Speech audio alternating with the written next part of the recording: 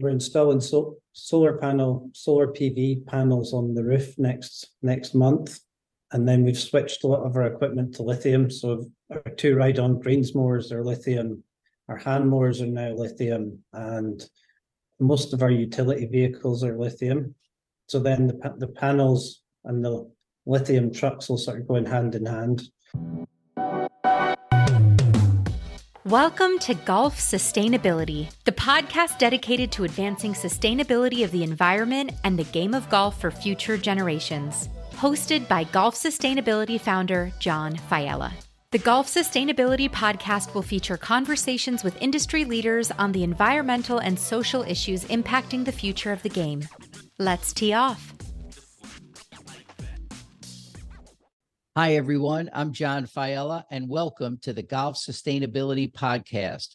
I'm looking forward to a really great conversation today, as my guest is Graham Beat, who's course manager at Royal Portrush Golf Course in Ireland. Graham is in the center of some really fascinating work right now, as Royal Portrush is getting ready to host the 153rd Open in 2025. I know we're in for a really interesting conversation with Graham. Graham, welcome to the Golf Sustainability Podcast. It's great to have you with us. Thanks, John. Thanks for having me. And it was really nice getting to meet you last month when I was out there. We had a great day at the course. It's a very special place, and it was in great shape. Yeah, apologies for the rain. We got through 17 holes, so that was plenty for me. Graham, let's start by having you tell us a little about your background, your personal journey, what's led up to your current role as course manager at Royal Portrush. Yeah, I'm from Scotland. I grew up playing links golf. Always loved the outdoors, loved the sports, and then I was looking for a job outside, and my parents had suggested greenkeeping, and took a while to think about it, and then got a job on my local course and worked the summer and just fell in love with it. Just came from that, really. Enrolled in college, did my college course, and then I stayed at my local course for 5 or 6 years. And then I moved on to Kingsbarns. And that was a real massive learning curve for me. We went into there towards the end of construction and stayed there for 6 years with a short stint at Royal Melbourne in the middle. And then decided it was time to try and get a management job. So ended up moving to Ireland. I took a job in Sligo, another new golf course, stayed there for maybe 5 years. Then I got a job at County Sligo Golf Club, Harry Colt course, best course in Sligo, and did a good job there. I think stayed there for 3 years, and then the job came up in Portrush, and I just couldn't not apply for it. I've always thought about Royal Portrush eventually, and the job came up, and the word was the Open was coming back as well. So I was so lucky to get the job, and it's been really all go ever since. It's been really busy few years with the preparations for the last Open Championship in 2019. And all the work that went into preparing for that. And then we've obviously been really busy ever since. Yeah, that's an interesting journey. I have to ask, how did you end up in Royal Melbourne? I was looking just for another experience. I wanted to go abroad. I wanted to learn, and I just wanted something different, a new experience. And I was married at the time. My wife and I met at 18 and got married at 23. And we'd both decided that we wanted to travel before we had kids and all that sort of stuff. And then I had written to the R&A asking about scholarships and things.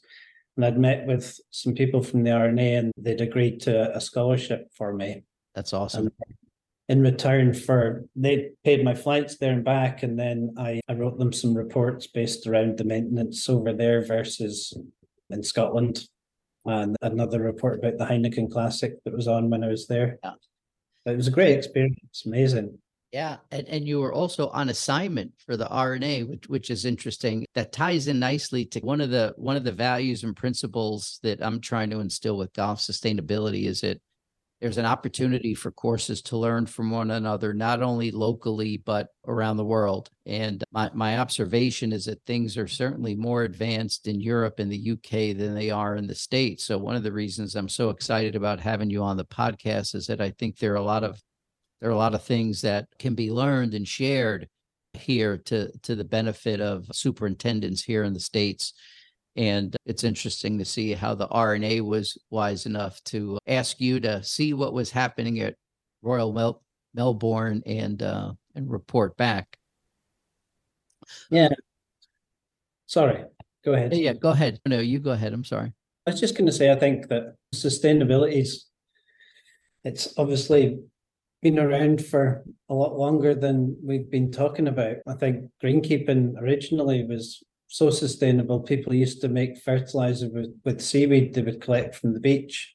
They would use sand from the beach. It's not always been a case of making fertilizers and shipping them worldwide and all that sort of thing, and chemicals and things like that. So I think it's just maybe a case of being conscious of what you're doing and why you're doing it. Yeah, that awareness and consciousness is a big part of it.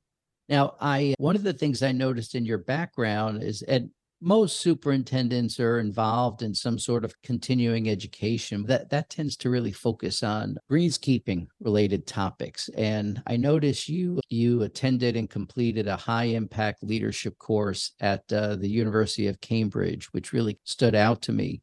How'd that come about? Why'd you take it? And did you feel it was valuable? I suppose the Open was done and dusted, and I felt like I had a little bit of headspace for doing something like that. And I think we all try and improve ourselves and improve our golf courses. And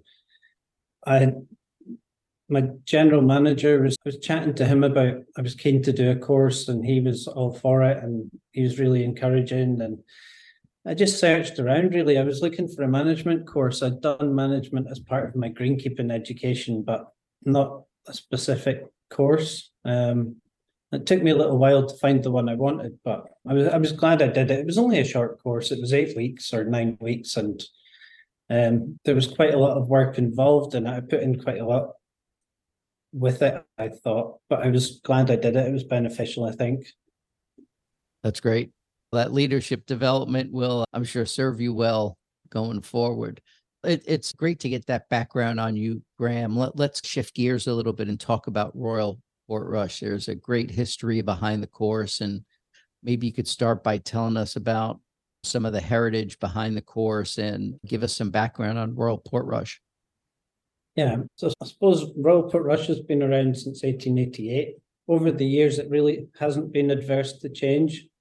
The golf course used to start beside the train station in the town, and it used to play down into the land that the golf course is at now. Then the course moved away from the town, and the club bought more land further away and moved it in closer to the beach and the dunes. And then in the late 20s, Harry Coate was employed by the club to redesign both courses. So they're the courses, generally speaking, that we have now. The Dunluce course is the main championship course that hosts the Open. And then the Valley course is our other course, which is also really nice. And then in 2015, Mackenzie and Ebert made some more changes to enable us to host the Open Championship in 2019. I think because the Open had grown so much, you need so much space for all the hospitality areas, the tented village, the shop, and all the rest of it, that the golf course as it was wouldn't have been able to host an Open. So we made more changes, and then we're about to make another lot of changes this winter. Yeah, it really seems more and more like the space for fans and hospitality are now driving where these majors can be played. So from an environmental standpoint, has environmental responsibility been kind of part of the heritage? What's the perspective been at Royal Portrush about sustainability over the years? I think it has. I know my predecessor, Joe Finley, he used to use a lot of seaweeds and organic fertilizers and very little chemicals. And I think we've continued that road, really. Even the construction that we did the last time round in 2015, 2016, The R&A and Mackenzie and Ebert I think they're really responsible in the way that we planned it and executed all of the work. Everything reused and recycled. Any turf that we possibly could lift and relay, we did, including the sand dunes, the marram grass. We were lifting 9-inch thick slabs of marram grass with diggers and relaying it so that we weren't disturbing the surface. And that was a big expense to do that, but at the same time, I think environmentally it was really a responsible thing to do. Yeah, that sounds like that was a pretty big project. On the website, there's a page dedicated to the whole topic of course development and sustainability. Maybe we can talk a little bit about that. And I actually printed it out here, and it talks about the overall aim is to create a world-renowned golf complex. And there are numerous objectives that are referenced. And one of the things you mentioned related to this was that the Valley course is about to be renovated. Can you tell us a little about that project with an eye towards the sustainability elements of it? Yeah, I suppose a few years ago, the club went through a strategic planning exercise. The members voted on what they saw for the future of the Valley course and the golf club, and that sort of environmental responsibility as well. And sort of unanimously that the members wanted Portrush to be a world leader in sustainability. Also, they wanted the Valley course to be world renowned as well. So a world renowned 36-hole complex rather than just the 18. So then, because of the result of that, then we looked around at different designs that we could achieve our goal really with the Valley course. Martin Ebert, who's our architect, he drew up 8 different designs. And the club whittled it down to 1 or 2 and then decided to go for the one that we're planning this winter. So this winter will be a rebuild of the driving range and the whole front line of the Valley, which will include 3 new holes and major changes to 5 of them, 5 of the other holes. And then we've got some R&A stuff for the Open as well going on, and some new roads and things. Yeah, okay. That was an ambitious project. 8 designs to pick from. That architect was busy. I think it says a lot about him as well, though. He wanted to come up with something that the members would love. You know, all the work that went into doing that. I think it says a lot about him. And that was Martin Ebert, you said was his name? Yeah, from Mackenzie and Ebert. He's an absolute perfectionist, but he loves the game. He's great. Interesting. It sounds like somebody I'm going to need to get to meet. Yeah. When we visited at Royal Portrush last month, Graham, you were really excited about a number of the things that you have been doing in terms of current sustainability initiatives around transitioning your fleet, looking at different fuels to use, things that you're doing around water conservation. Let's talk a little bit, share with us some of the things that, you know, you've done most recently around sustainability initiatives. Okay. I suppose it started between myself and the general manager. The general manager's really pushed a lot of this. We came up with the ideas together, and then he's done a lot of work in the background to bring it together. So we were, from my side for the golf course, we're installing solar PV panels on the roof next month. And then we've switched a lot of our equipment to lithium. So our 2 ride-on greens mowers are lithium, our hand mowers are now lithium, and most of our utility vehicles are lithium. So then the panels and the lithium trucks will go in hand. The panels will charge our equipment. We've switched some of our fuel to HVO, so hydrogenated vegetable oil, so a biofuel. Mm-hmm. So there's 90% less emissions with those than there is with diesel. We've done really basic things like do an audit of our irrigation system. We're not watering rough. We've made adjustments and used tails on sprinklers rather than doing 360-degree watering. We're We've changed our electricity provider to a renewable source. We've changed the boiler in the clubhouse from our old 25-year-old boiler. We use heating oil here, like kerosene. So we've changed that to bio-LPG. So that's 90% less emissions as well, or more. We changed all our lighting to LED. So there's 220 light fittings in the clubhouse have been changed to LED, and there's sort of movement sensors with those as well. Our heating system, we've got it's like an intelligent heating system, a smart system you can use on your iPad, and you can turn off certain rooms and it'll automatically heat rooms if they're being used. And yeah, and then we've got vehicle charging points being installed as well next month. So busy for the couple of years we've been doing it. We've done quite a few bits and pieces, and then there's like easy stuff like recycling. We were terrible. We weren't good at recycling, but we're doing all of that now, and all the on-course waste recycled and things as well. So it's really, the scope of what you've done is pretty interesting from an emissions footprint standpoint. I know that the kind of the energy use associated with your vehicles and your maintenance fleet and the clubhouse are really big drivers there. And the conversion to lithium fleet and the conversion to biofuels, were there challenges associated with the cost of converting that, or did you look at what you'd be saving over the life of the equipment? Tell us a little more about that conversion process. Yeah, so the initial purchase of the lithium equipment is pretty expensive. But then I suppose if there's payback on the solar panels, once they've paid themselves off, do they then offset the equipment? They're charging the equipment, so there's no diesel costs and things like that. There's no servicing with them either. The biodiesel, there was no switchover at all. You just ran the tank down with the diesel and then just filled up with the biofuel. Right. And which was amazing. You didn't even have to change the fuel filters or anything, which I was surprised about. I was a bit worried about it. I'd started off with the oldest equipment because if it broke or blew up, then it'd be fine. That's good risk management. That's very good risk management.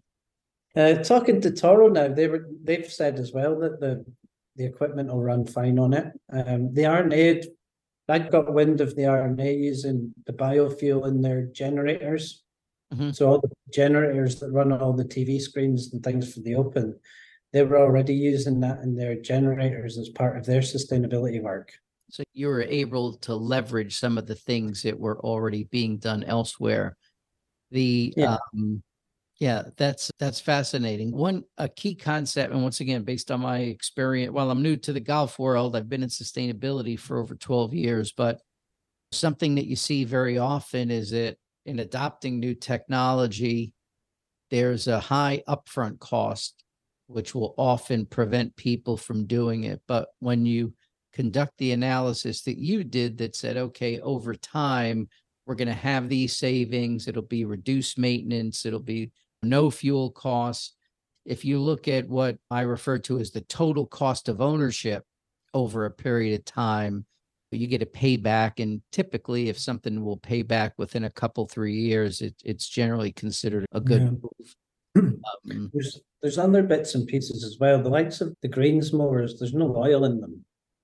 You've almost eliminated your risk of damage to the turf. We've had oil leaks on greens before. We had one a few months before the Open Championship the last time.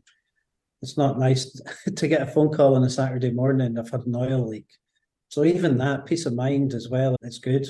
And the operators love them because they're quiet. Yeah, that's really smart. And you need that overall view. Now, one thing that I have found being problematic in taking that overall view is that the savings may be realized by another department. And as a result, there's, you really need collaboration. It sounds like your GM has been supportive. Does this all start with your strategic plan and commitment to be environmentally responsible that's allowed you to do this? Or tell me about the relationship you have with the GM. It sounds like you're an effective working team and he's not pushing back on ideas that you have. Yeah, I think the way our club's run, it's run by the members. Basically, they've got management council that will approve all the sort of bigger decisions, financial decisions. Our general manager and myself would bring a case. If it was for the golf course, I'd bring it to Links Council, then it would go to Management Council. But they've all been really supportive. They're all really keen to make a difference and keen to be seen to be leaders in sustainability as well as other things, really. But yeah, the general manager's really kept going with it, and he's grinding it all out just to make sure that we get there in the end. So he's been good. That's great. You've got a really interesting road in front of you, right? I think 24 months from now, Graham, you are breathing this great sigh of relief. But up until 23 months from now, you may be pulling your hair out a little bit. Tell us about some of the things that you're doing to get ready for the 153rd Open at Royal Portrush in 2025. At the moment, I suppose we're looking at all these changes. We've got spectator areas being extended. So some of our tented village areas, catering areas that we used the last time, this time round, they're just going to be too small. We're going to have more spectators again. So that's keeping us busy at the moment. In terms of the turf and the golf course, got a new championship tee being built. We did some stuff last winter, some new tees and things. Some of the bunkers that we built this winter will be there for the Open. So I suppose this is our first kind of big year of prep for it. In terms of turf quality and things, we try and maintain that to as high a standard as we can. So I'll not be thinking too much about that at the moment. Yeah. But yeah, we've got the construction on the valley to look forward to, so that's going to keep busy. Yes, that's right. You have this small project called Making the Valley, elevating the status of that to a world-renowned course. Man, you guys are ambitious. With the Open 2 years away, you've got that renovation project just in front of it, which is interesting. Now, when we talked last month out at Royal Portrush, I know you referenced you've got a commitment to be carbon neutral by the Open. Can you tell us a little about that, the process to make that commitment, and what all is going to have to be done between now and then to achieve that? Yeah, I suppose with working with Geo, they had done a sustainability scorecard for us. Mm-hmm. It made it really simple to understand that there was quite a sort of in-depth report, but also there was pie charts showing where your emissions were. And we just focused on the biggest things, really, the things that would make the biggest difference. So we've kind of done those now. We've done the fossil fuels through heating oil, through the machinery, electricity usage. We've tried to cut that through irrigation, through the lighting in the clubhouse. And there's tons more things we can do, but I think we're most of the way there. We've still got a few things to do, obviously the solar panels that I talked about.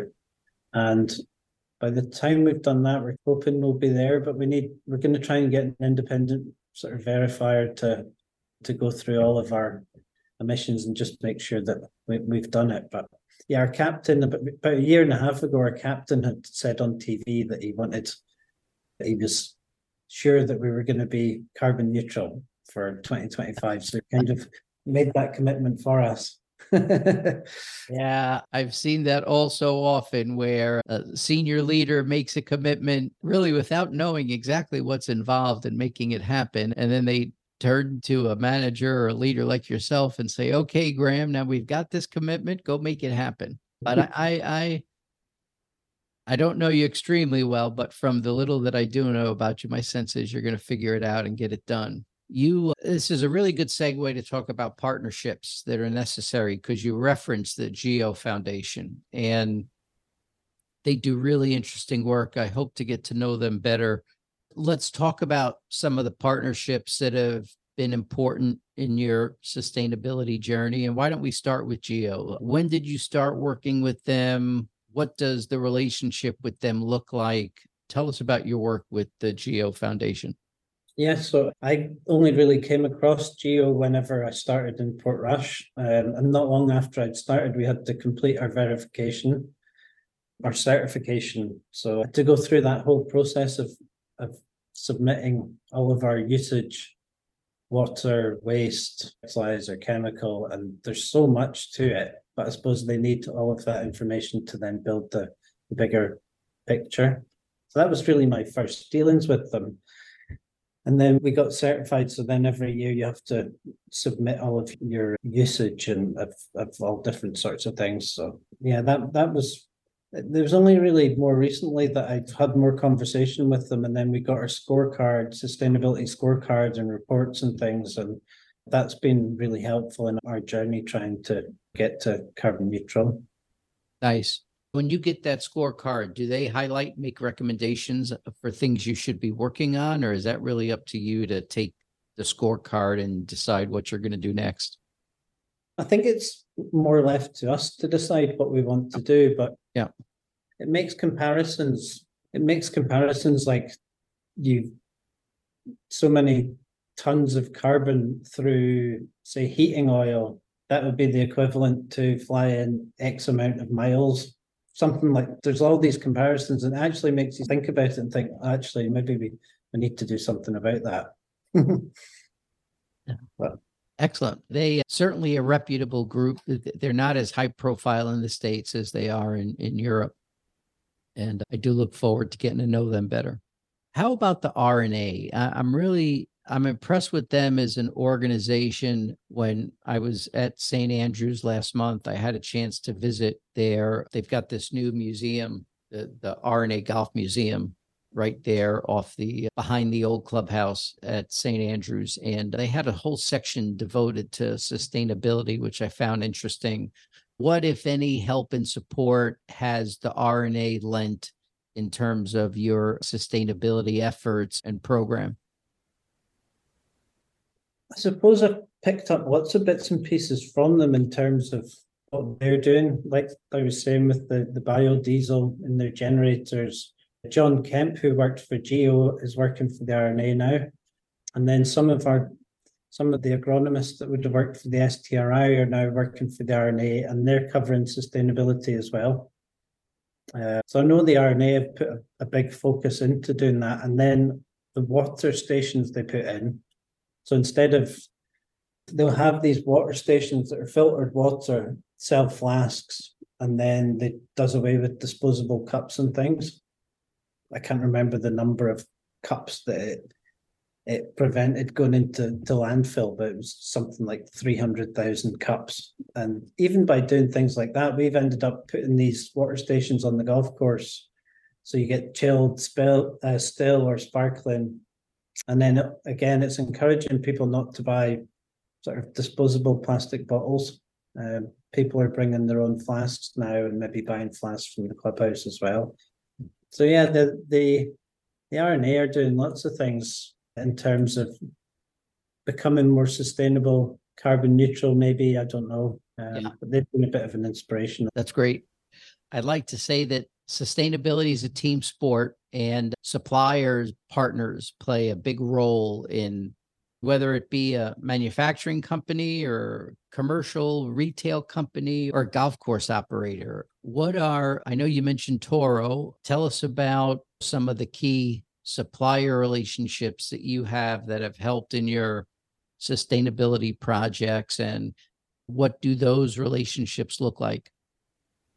I suppose for us, we try and purchase most things locally. I mentioned Toro. They've been quite good in that they're always developing new equipment. The lithium stuff has come on a long way since the old lead acid batteries, where you'd run out of battery halfway around the golf course and you'd be crawling home.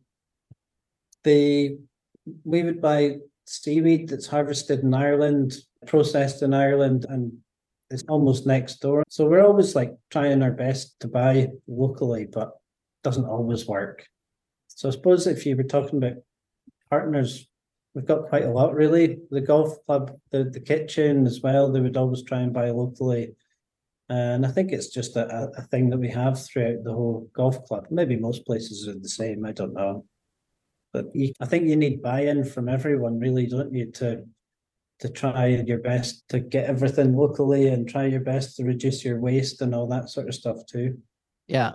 The relationship with Toro, do they get your input up front on kind of new products they're developing, or what's the ongoing communication like between you and Toro? There's more and more communication. To be honest, there wasn't that much when I first started there, but there's becoming more and more. And I think Toro over here are improving that way too. But we've had visits from some of the development people working with Toro based around some of the electric equipment and what could be better, what would you like to see, and what about this and what about that, and seeing if you would be keen on it. No, they're quite good that way. Yeah, I know suppliers are always looking for customers for pilot projects. Is that, and some people are open to participating in a pilot project, others are not. They're like, okay, bring this to me when it's proven and developed and working. What's your point of view on participating in pilot projects that suppliers may have on something they're developing that can be helpful? Yeah. For me, equipment or products as well, we're quite lucky in that we have the 2 golf courses and we have lots of practice facilities, and we've got a couple of 6-hole courses. So usually things would start there and then work their way up towards the championship courses. So that's the way that we would work our staff as well. When they first start with us, they would work their way up through the courses. We don't necessarily have a split staff, but people would graduate towards the championship course. And we do the same with products. And maybe because we're out of the way a little bit, we wouldn't generally get sort of new equipment to trial. But we do have some local manufacturers, like our groundsmen, who make our sod cutters and they make aerators and things. They're only like 10 miles away. Right. So we've had bits and pieces from them before. Yeah. Okay, that makes sense. So you're well along your sustainability journey, Graham, at Royal Portrush. For a superintendent that's listening to this episode and they say, hey, I think I want to put more of a committed program in place, what would you suggest as being the first steps that someone can take towards making their golf course operations more sustainable? I'm absolutely no expert in sustainability. There's lots of people all over the UK who have been doing this for years, and we're fairly new to actually doing something about it. But for me, I focused on the bigger things. So the sustainability scorecard, that was really useful to me. It just put it in simple terms. And I could see on the pie chart that this bigger piece was where most of our emissions were, which was heating oil. And I think having a supportive general manager who'll fight for change and having that support as well. For me, I think pick the biggest things and sometimes pick the easy wins as well. The likes of the recycling bins and things like that. It's easy to do. In terms of your carbon footprint, it maybe doesn't have a massive impact, but at the same time, it's the right thing to do. Yeah. You're obviously very modest, right? Because you've actually done a lot of good work. So you may be more of an expert than you think. But those 3 points, Graham, I think, and I held up 4 fingers by mistake. I should have held up 3. Those 3 points that you made are actually really very solid. And I've seen it as being the case in other industries when people are just getting started. And these are the 3 things I heard you say. Get a good read. You did it with the scorecard, but get a good read for where you are right now. Get an idea of what the opportunities are. What are the areas for improvement? And your point of view is to pick off a big one first. When you get the GM on board, getting buy-in from the people that you're going to need to support your efforts is critical. Yeah. Because without buy-in, you can't make any progress. And your 3rd point was go for some easy wins. And I also have talked about this with other superintendents, and that is get some easy wins, particularly where you can save some money, because people see an easy win, they see results, and they see savings, financial savings that will encourage them to try more. So I think getting a read of where you are, get buy-in from senior leadership, and go for some easy wins. I think those are three great pointers for people who are just getting started. This has been great. We've talked a lot about you. We've talked about the history of Royal Portrush. We've talked about getting ready for the Open. We've talked about some of your partnerships. I like to wrap up each episode of the Golf Sustainability Podcast, Graham, by getting to know my guests on subjects unrelated to golf. So I've got a couple questions I'd like you to field here, and that is, personally, you're obviously ambitious. As a kid, you thought you wanted to do greenskeeping. You pursued it. You wanted an international experience. You went halfway around the world, and you're tackling big things now. So what drives you? What would you say is really what motivates you?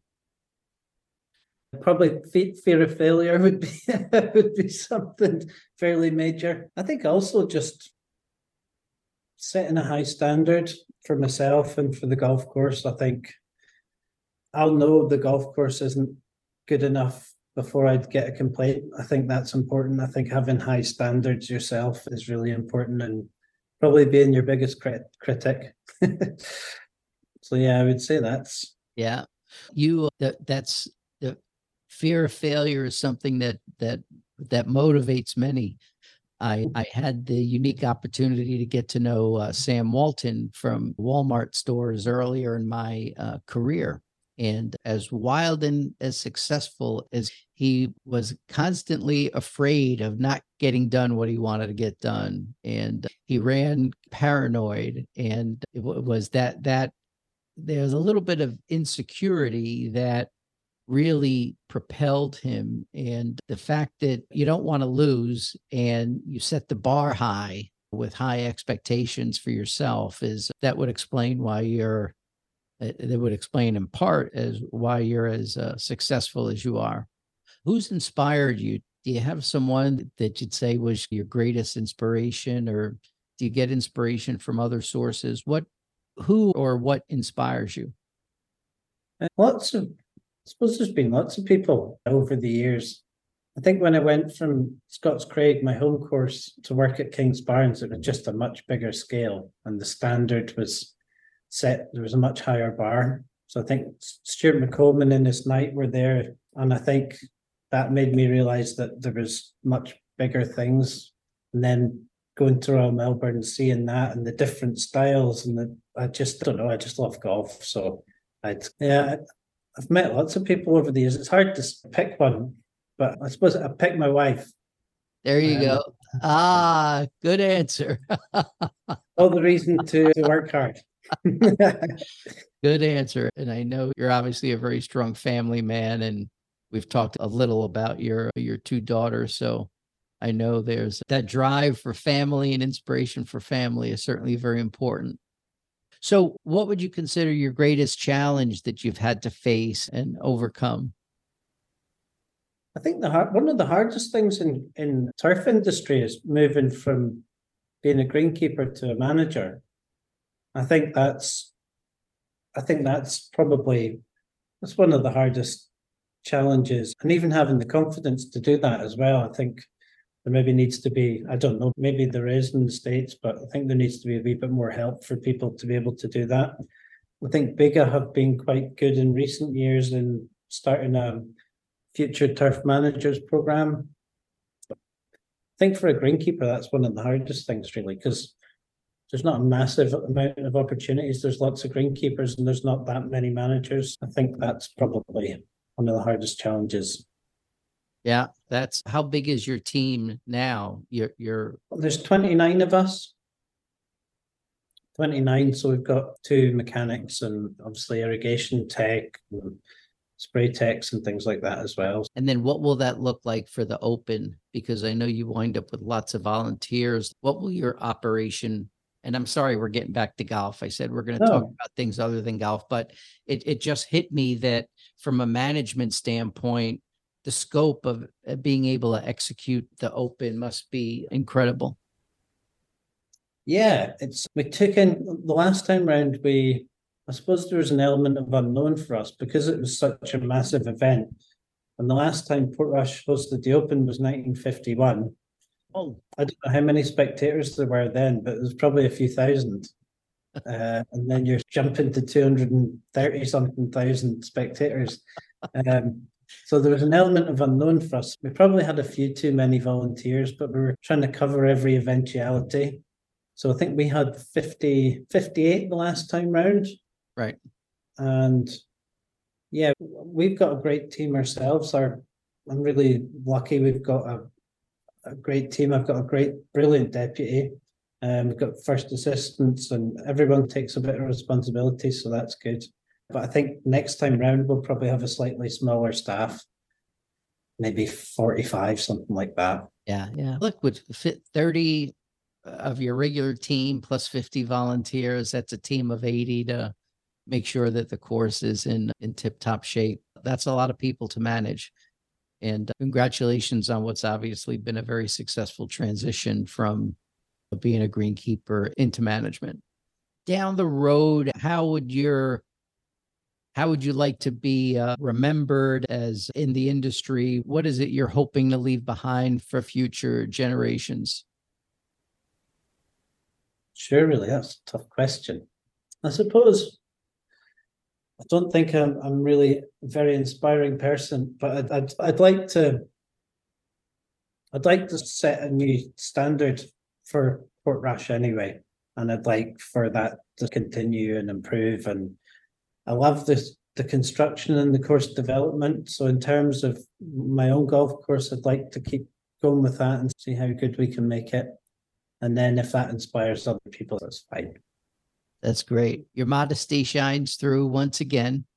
And thanks for your willingness to address these questions that are more of a personal nature. But I think they really provide some insight on you and what drives you and why you do what you do. So, Graham, thanks very much. I can't thank you enough for participating in the Golf Sustainability Podcast. I appreciate you. And if I'm lucky, I'll be out there for the 153rd Open in 2025. It'd be good to see you. And it was really nice to meet you when you were over. Thanks very much for having me today. Well, it's my John. pleasure. It's my pleasure. Thank you, Graham. Thanks. And to our listeners who are in on this episode of the podcast, thanks very much for being a part of the golf sustainability community. If you enjoyed the podcast, please subscribe on your favorite podcast player.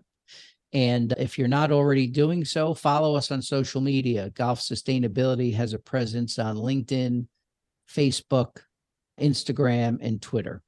Thanks very much for joining us today. Have a great day, and we'll see you next episode. Bye-bye.